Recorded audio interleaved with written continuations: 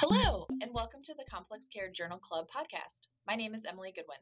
I'm a pediatrician in complex care at the Beacon program at Children's Mercy, Kansas City, and your host for this episode.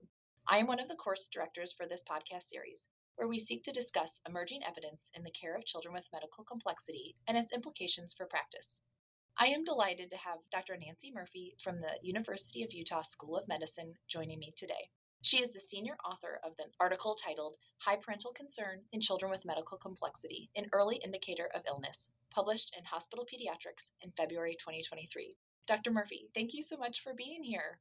Thank you. It's a pleasure to be here.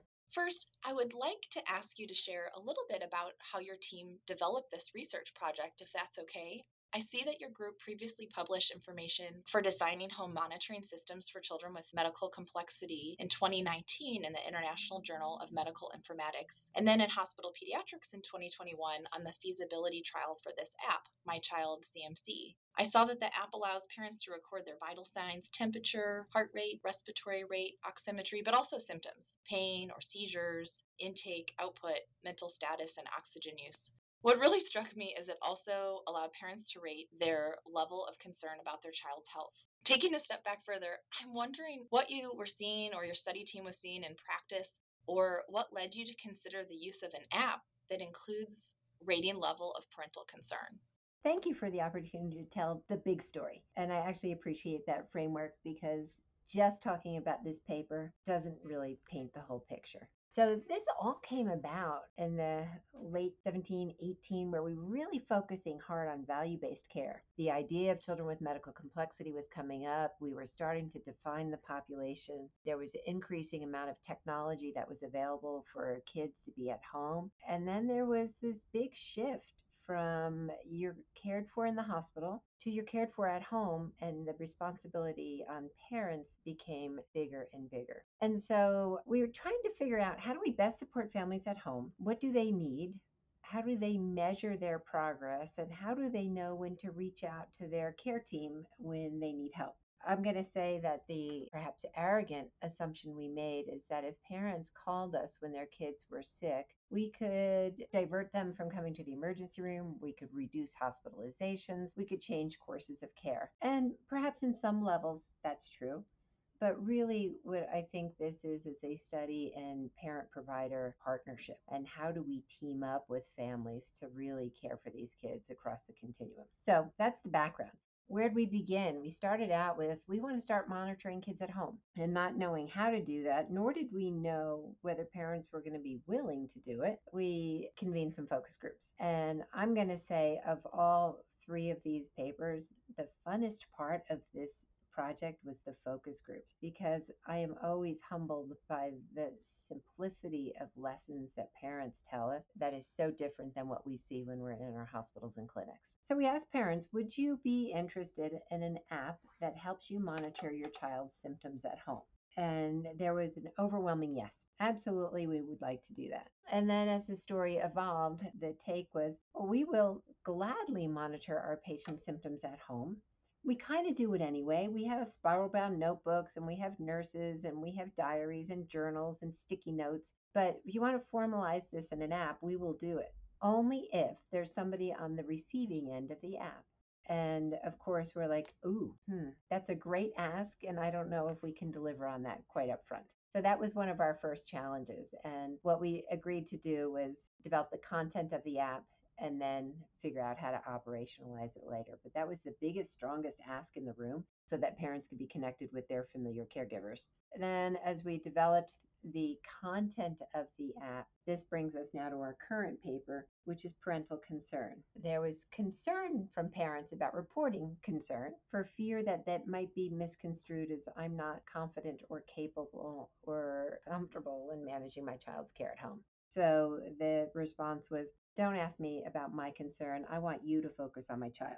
And so we kind of marginalized that piece of the initial effort. Then we did a feasibility trial. And the way we did that was we took kids with medical complexity to our standard definition: 3 organ systems involved, tech dependencies, frequent hospitalizations, and we enrolled them during an acute care hospitalization. So we identified about 50 families, and then we randomized them to usual care or 50 families who are going to participate in trying our drafted pilot app. And we did all the things that you mentioned, measuring vital signs. And we added this level. We took worry out and we changed it to level of concern. How concerned is that parent about their child's well being today? And that other paper showed that it is feasible. Parents are able to do it, they are engaged with it. It is informative information. But the third paper, and the one that we're here to discuss today, is parental concern. And what does that tell us? And in that study, we dug in to see if parental concern could, in essence, be interpreted as a vital sign. When the parents are saying they're concerned, what are they really saying? And that's where we dug into the data a bit more to figure out what that means. Great. I love hearing that bigger picture of the story of how that was developed and also how your study team adapted based off the input and partnership with families in the development of this process. So what did your study team find? We found pretty much what we expected. When a parent calls and says, I am concerned, and some parents are able to say their SATs are down, their oxygen is up, they're vomiting, their feeding is not tolerated, they're not sleeping, whatever it may be. Some parents are very clear in summarizing their objective assessments. Others, like, something's wrong. It's not right. And that gut feeling can still be misinterpreted by a busy clinician as a worried mom who just needs reassurances. But what we found was the level of parental concern absolutely was associated with 4 key findings. And those findings were: my child has increased pain, my child has an increased oxygen requirement, my child has decreased feeding tolerance or is taking less, and my child's mental status is different, irritable, fussy, lethargic, not their usual self. So parental concern as a big gestalt picture of something is wrong is a pretty reliable indicator in a child with medical complexity that something is wrong. I love that. It really puts some objective findings, like you said, to that spidey sense that parents have that something's wrong or they're not quite able to put their finger on it. So this is really innovative, and I really appreciate you explaining that. You mentioned earlier that some challenges of using an app might include giving real-time feedback or responding to what's in there. Can you tell us about opportunities and challenges that you identified while developing and conducting your study? I would say our greatest challenge was getting our providers on board with what the parents were telling us, right? So much of our research is driven by the provider team, the research team, and less so by the parents. Our parents are the participants in the study. It wasn't really a study of the kids at all. And the parents were very clear about this app is not an app for us as much as it is an app for you as the provider team, and asking us to say if they're going to go through the exercise of taking their sticky notes and their journals and entering it into this app, which they'll gladly do, they want to make sure that there's somebody on the receiving end. Our minds immediately went to, what? We need 24-hour telemetry? That's not what we're talking about. And so we came to some common ground. We asked parents to collect data on a daily basis. And they said, if my kid is having a typical day, I'm going to collect data for 3 to 5 days. I think we landed on 3. And I'm going to show you what a typical day looks like. Now, please don't ask me to record every single typical day, because it's exactly the same as yesterday and it'll be the same tomorrow, right? It made no sense. And they were right. And then they said, when we see that our kid is starting to change, we'll start recording more frequently. And that was a really clear moment to us that our parents know better than we do what is a typical day. And then we went on to have them start recording when their child was getting sick. And what we found is that 1 to 3 days prior to an acute illness, things were starting to look different, even in ways that may not be measurable, but they were different. And that gave us an opportunity to intervene. So parents tell us more than ever. They tell us what they need, what works, and have this sense of, I can manage it when my child is different until I reach a point at which I need help. And when I get to that point of needing help, I hope you guys are quick and available in helping us. What do you think are the implications for clinical practice? So specifically, what do you recommend for members of the interprofessional care team for children with medical complexity based off your findings? I would love to have this be a reminder to everybody on the care team that a parent of a child with medical complexity who calls with an increased level of concern, that we stop and, at a minimum, ask some of those questions. They might not be giving us the objective data straight up, but if we ask them what's going on, what are the SATs? Is he feeding? What is his mood, behavior, temperament, energy? Is your child in pain? And start to dig in a little bit. We can guide the parents in understanding what's going on with the kids. We can guide our clinicians in sorting out what may be happening and how we might be able to help from home. Were there any concerns for equity for access and use of this app, whether it be someone's digital health literacy or language barriers or barriers for time, as you mentioned, was a concern? Were there any other barriers like that with using this app?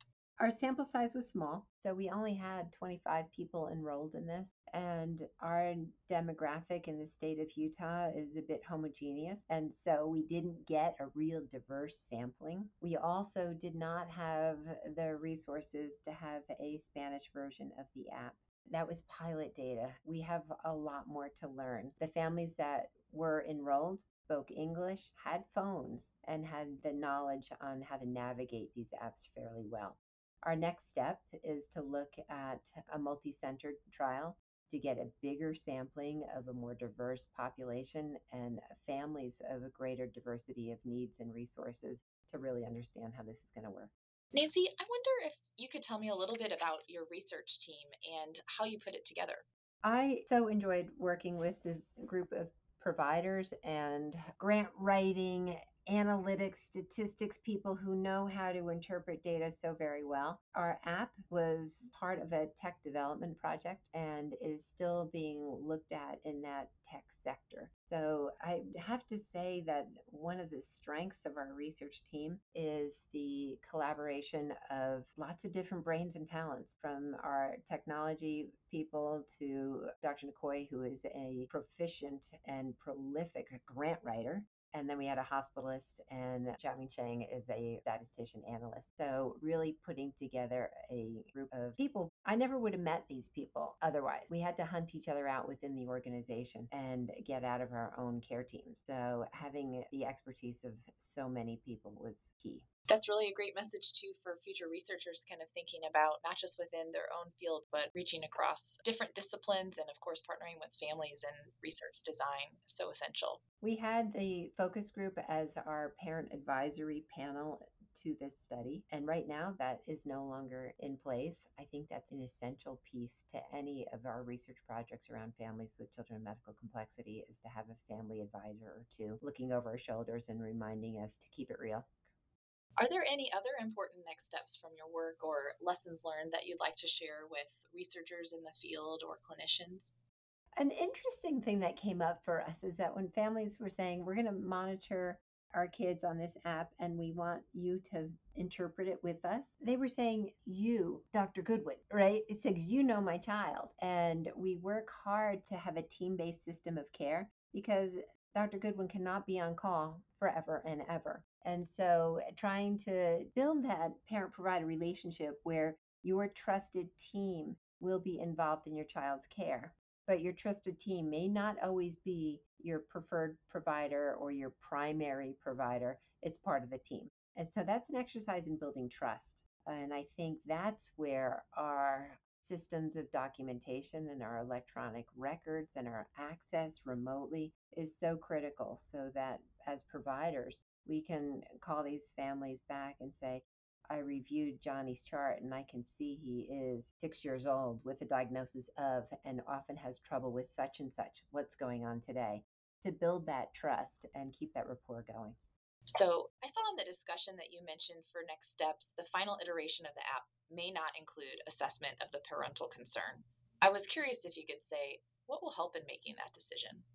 Parental concern is important.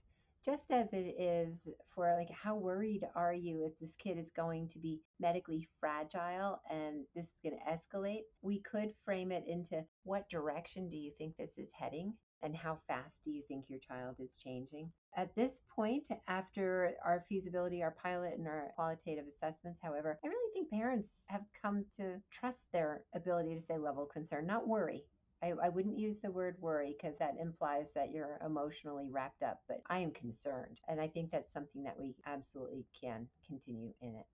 So, what are the messages for patients and families from your study?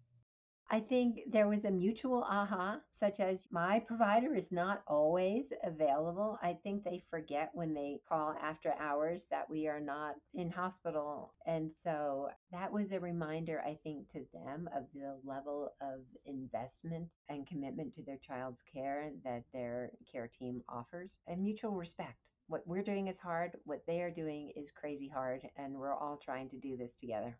It seems too, just from your data that you collected, that families should really trust that gut feeling when they have a concern and partner with the team. Absolutely. They should trust their gut feeling. And as providers, we should hear when they're saying their gut is twitching, something is happening. Anything else you'd like to share with listeners? I invite everyone to join in this work. Our populations are unique, our systems are unique. All of these conditions that glump into the world of children with medical complexity can really layer out very simply into a common set of symptoms and conditions that we manage, regardless of the etiology. And so I would encourage our provider team, our broader community stakeholders, and families to keep us broad in our thinking and bright eyed in terms of opportunities because there's so many. Thank you so much for your time, Nancy, and thank you to you and your team for advancing the field of complex care. It's a pleasure to be here today. Thank you. Thanks for listening to the Complex Care Journal Club podcast. We aim to highlight research that has the potential to be practice changing, that values patient and family engagement, is relevant across disciplines and diagnoses, and uses high quality or novel research methods. We invite you to join the conversation by suggesting an article that you would like to see discussed in this podcast using the form provided on the Open Pediatrics YouTube channel. Thank you for joining us.